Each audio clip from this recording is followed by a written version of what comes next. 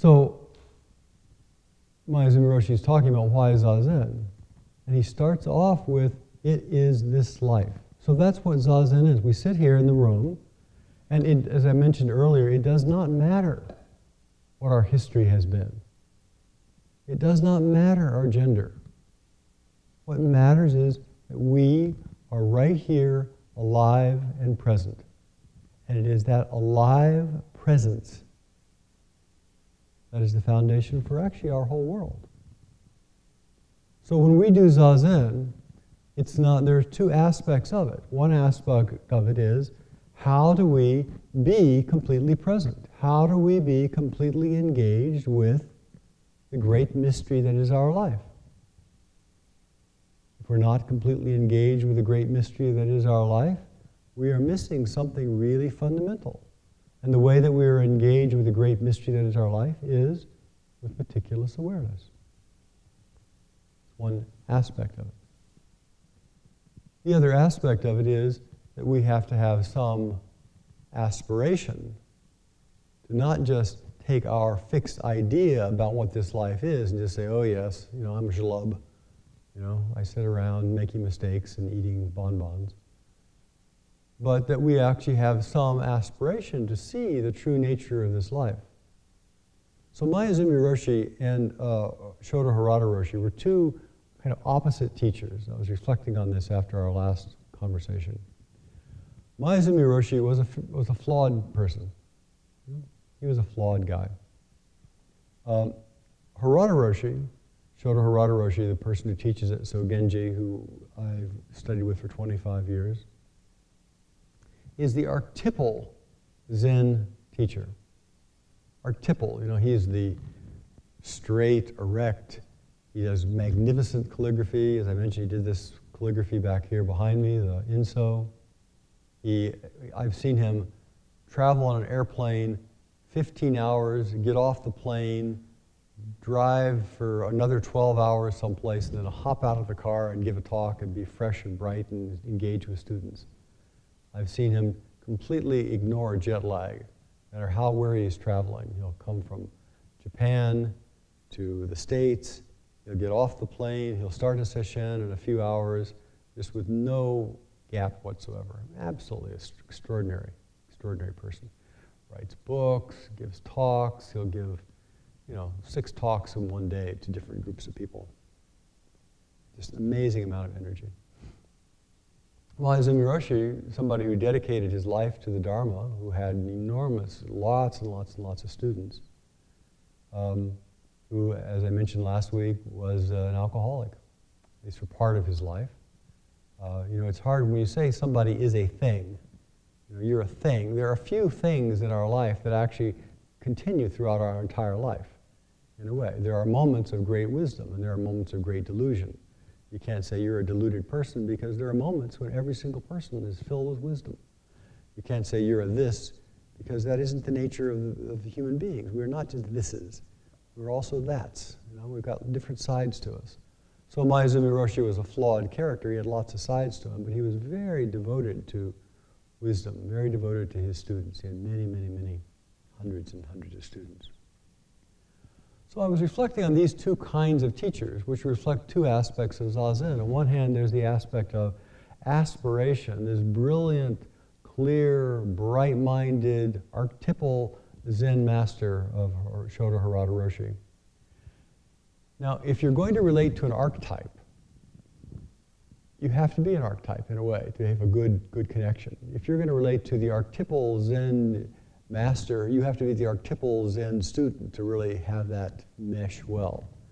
It's like with relationships. Often people will get into bonding patterns and somebody will carry the good mother.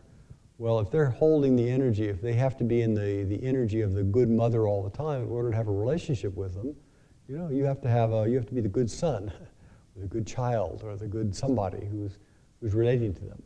And then of course people flip and they become the opposing energy. So to have an archetypal relationship requires kind of a certain energetic pattern on both parts. And it can be either positive or negative. It can flip either way. So you can either love or hate. But there's not so much in between. But to have a relationship with a textured, flawed person, you can be a textured, flawed person. So to have a relationship with a textured, flawed person, then you can bring your whole inadequate, broken self to that relationship, and you can learn. So I think both are really important. On one hand, part of our practice is completely accepting that we are these flawed, inadequate people, that we are people who've made mistake after mistake after mistake after mistake. That we have not measured up, not measured up, not measured up over and over and over again. That is the way it is. On the other hand, we are people who have enormous potential for clarity. And we have moments of brilliant, lucid, penetrating clarity. And my hope for my life and for many of yours is that as we move through this life, as we evolve, we do not become perfect, but the periods of lucidity are greater and greater. If we look at it from a larger perspective, everything comes from the same source. Everything is always absolutely lucid. There is nothing that's not. Everything that is revealed, everything that's seen is lucid. So Maezumi Roshi was the kind of teacher that taught really human beings, that taught textured, flawed human beings. And the nice thing about, you'll see if any of you have any contact with the White Plum meeting who come, they're very, very, very different people. Is Maezumi Roshi's capacity for accepting and honoring the different kinds of humanity was extraordinary. So we have, in part of the White Plum lineage, Robert Kennedy, who is a Catholic Jesuit priest, and he has a whole thread of Catholic Zen people who practiced with him. We have Tetsugen Glassman, Bernie Glassman, who some of you may know, who is a major social activist who travels around the country, and he likes to say he's the founder of the Order of Disorder. And he'll pop out his red clown nose and put it on and make a joke anywhere. He's also the founder of the Zen Peacemakers Order.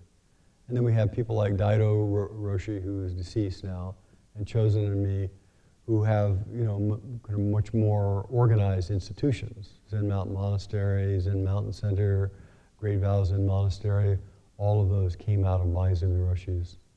And then we have people who specialize in addiction. We have people who specialize, who are chaplains of one sort or another. And we have people who are lay Zen teachers, and we have people who are academicians, and people who are, kind of wandering, peripatetic teachers. So one of the virtues of Maezumi Roshi's incredible humanity was that he was able to see men and women and young and old and all sorts of people, all of whom have the potential for wisdom, all of whom have the potential for an awakened eye. And so the White Plum reflects this diversity. So we have these two kinds of teachings, and both of which are important to each of us, I think. One is we have the teaching of aspiration, that we are not satisfied unless we are somehow bringing forth the very best that we can. And how do we do that? We look inside, we see what our potentials is, we see what the world needs, we do our best to offer what little thing we can offer in the most wholehearted, complete way we can do it. And on the other hand, we have to completely accept this is a flawed human being. That this, in our very brokenness, there is something magical. There is something that if we cannot offer our brokenness, if we cannot accept and offer our very brokenness as part of our spiritual practice, something is fundamentally missing, some basic bit of humanity. So this life is the front gate of the Buddha Dharma. This life that we have right here is the front gate. And this life, if we distill it down, we have awareness. Awareness of the form, awareness of feelings, awareness of volition, awareness of consciousness. It is awareness itself that is the essence. And that awareness does not belong to me. It does not belong to you. If we really get right down to awareness, it is one thing. So, continuing with Maezumi Roshi for a moment, The second question naturally follows. Why do you regard Zazen alone as the front gate? Dogen Zenji answers, the great master Shakyamuni Buddha correctly transmitted the splendid method of training in the way. The Tathagata just means the thus come one. It was an appellation that the Buddha used for himself. It basically just means, I'm here. The Tathagatas of past, present, and future all attained the way by doing Zazen. For this reason, it has been transmitted as the front gate. Not only that, but also all the ancestors in India and China have attained the way by doing Zazen. Thus, I now teach this front gate to human beings and gods, Devas. One of the interesting experiences that as we practice, as we bring our mind more and more into the present moment and less are obsessed with our view. This is my view. It should look like this. It should look like that. I should be this way. It should be that way. As we're less and less obsessed with our views about things, and we are more and more able to hold a big mind of awareness, more and more able to hold all of the vicissitudes and all the challenges and all the texture of human life that comes towards us, and able to hold all that in awareness, we realize everything is happening all at the same time. It's like we are stepping back and looking at the Earth from a satellite. We've all seen those wonderful pictures. And everything on the Earth is happening all simultaneously. It's all simultaneously happening in my awareness. All simultaneously. My individual self might note this or that, might focus on this part, more focus on that part, might sort things out in a linear way so we can function. But from the awareness perspective of our own mind, it's all happening at once. It's all happening at once. And so that means that all of the ancestors, all of the Buddhas, all of the great wise people are all happening at once right here. So one of the aspects of the spiritual practice, spiritual path, is as we clarify and as we refine, as we look more and more deeply, we realize that we are not alone.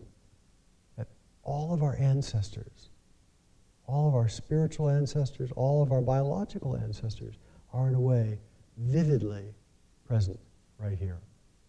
Another way of looking at that same teaching is that we are the culmination of every single thing that has happened in our entire life. We are the culmination. It's not quite the same teaching, but it's almost. We are the culmination. So all of those failures that we had, all those disasters, all those embarrassing moments, all that humiliation, all that hurt, all that pain, all the successes, all the pleasures,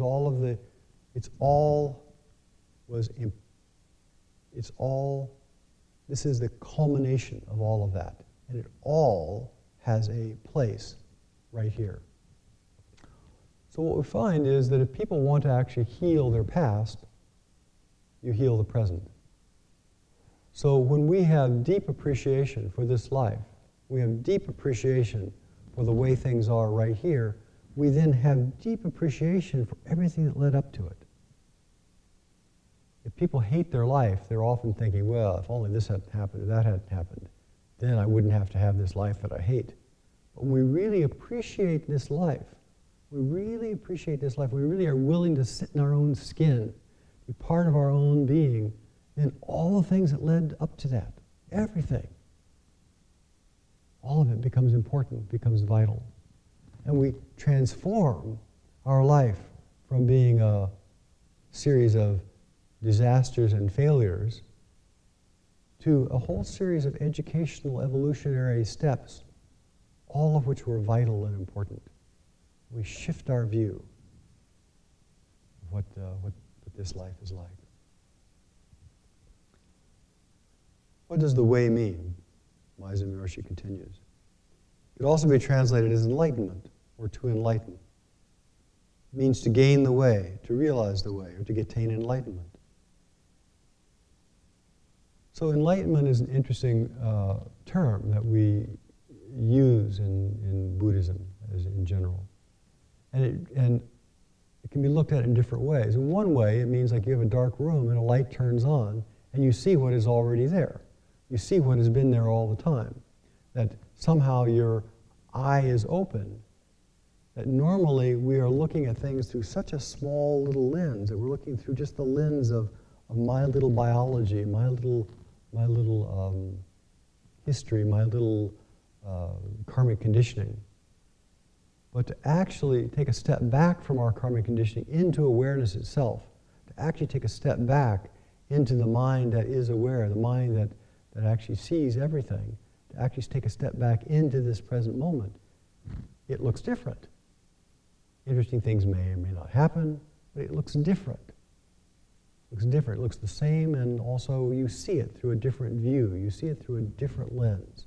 So that waking up is part of what's an essential teaching in all of the Buddha Dharma. Throughout and that, of course, means to wake up to our life, to wake up to this way that we are walking, this way that we are living, this way that we are leading. You know, in some traditions, they say that enlightenment happens in the infinite future, endless of kodis, of kalpas, of eons in the future. Well, that may be true because everything is constantly evolving. On the other hand, it's all happening right here, right now.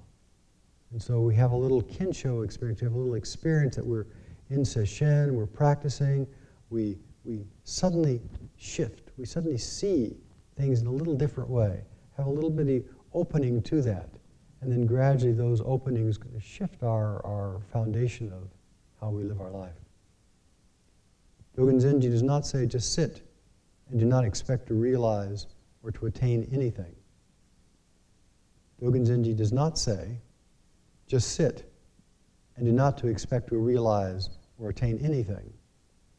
Rather, he says, all the Buddhas and masters did Zazen and attained the way. One of the teachings that I think is a little bit dismaying is we have this whole teaching of be here now. And the implication is that, okay, just what you see and just what you're aware of right here, right now, that's it. You know, so you just bring your mind into the present moment and you just open your mind up and just what you see and that's it. That's only half the picture. It's not quite adequate because it's not that basically it's just looking at things through our fixed views. And our fixed views are not what the Buddha is talking about. Our fixed views and just sitting in our fixed views and sitting in our fixed habits is not what's liberating. The Dharma is liberating. The Dharma is liberating because we shift our view of how things are. Rather, Dogen Zenji says, all Buddhas and masters did Zazen and attained the way. From Zazen, the way emerges. Attainment is the natural function of Zazen, the natural function of our life. It's not a matter of do not attain enlightenment or do not seek after enlightenment. It happens. But just don't get too crazy about it happening. So, as we practice, there are states of mind. All states come and go. We have a profound state of mind. It may look at the world very differently. It's like if you ever did a roller coaster and you're at the top of one of those hills and you get ready to look down, you have a profound shift in your state of mind. You know, your eyes bug open and you think, why am I here? You know, and then go down, and that passes. You know? But you know something. You know something that you didn't know before about a roller coaster. You know something about that trajectory that you didn't know before, whether you had the experience or not. So awakening is in a way like that you have a shift. It disappears, of course. It's not as though you walk around all glassy-eyed, but there's a wisdom, a knowing, an experience that you have.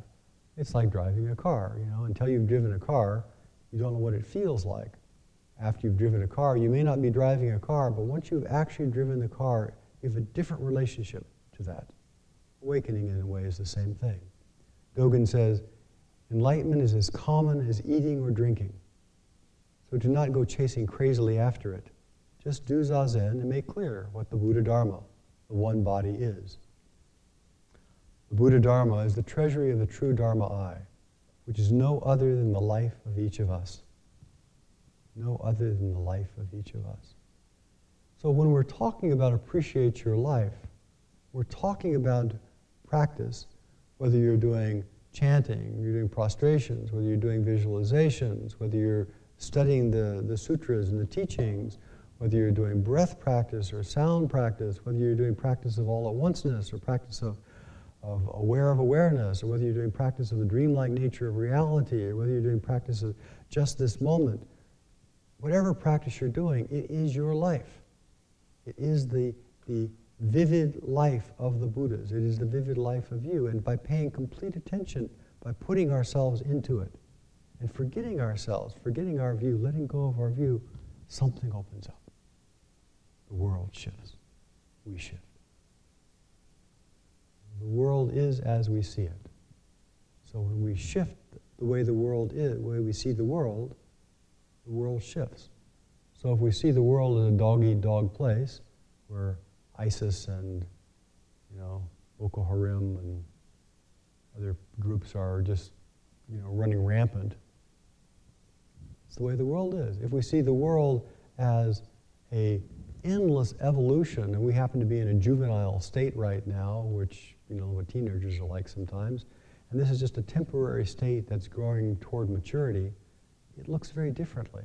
If we see it as bright and luminous, and everything arises in itself in the same place that it's supposed to be, everything arises because of its particular karma, everything arises in a dreamlike nature and passes through, and we see that clearly, it shifts how we view the world.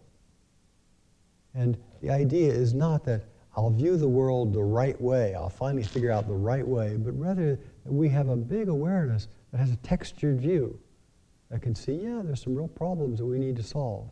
And yes, all things will be well. All manner of things are well. Simultaneously we hold that all at once. So there is a sweeping karma of themes. What I suggest when you have a Dharma talk like this is hopefully something touched somebody, something kind of struck you. Well, I encourage you, reflect on it, ponder it, look into it, see how can I live my life in such a way that is in harmony with the deepest wisdom that I know. Because that's fundamentally all of practice is about, is opening up to our own deep wisdom and then trying to figure out how to live my life in such a way that it reflects the wisdom and that it brings the spirit of loving kindness and sympathetic joy into the world.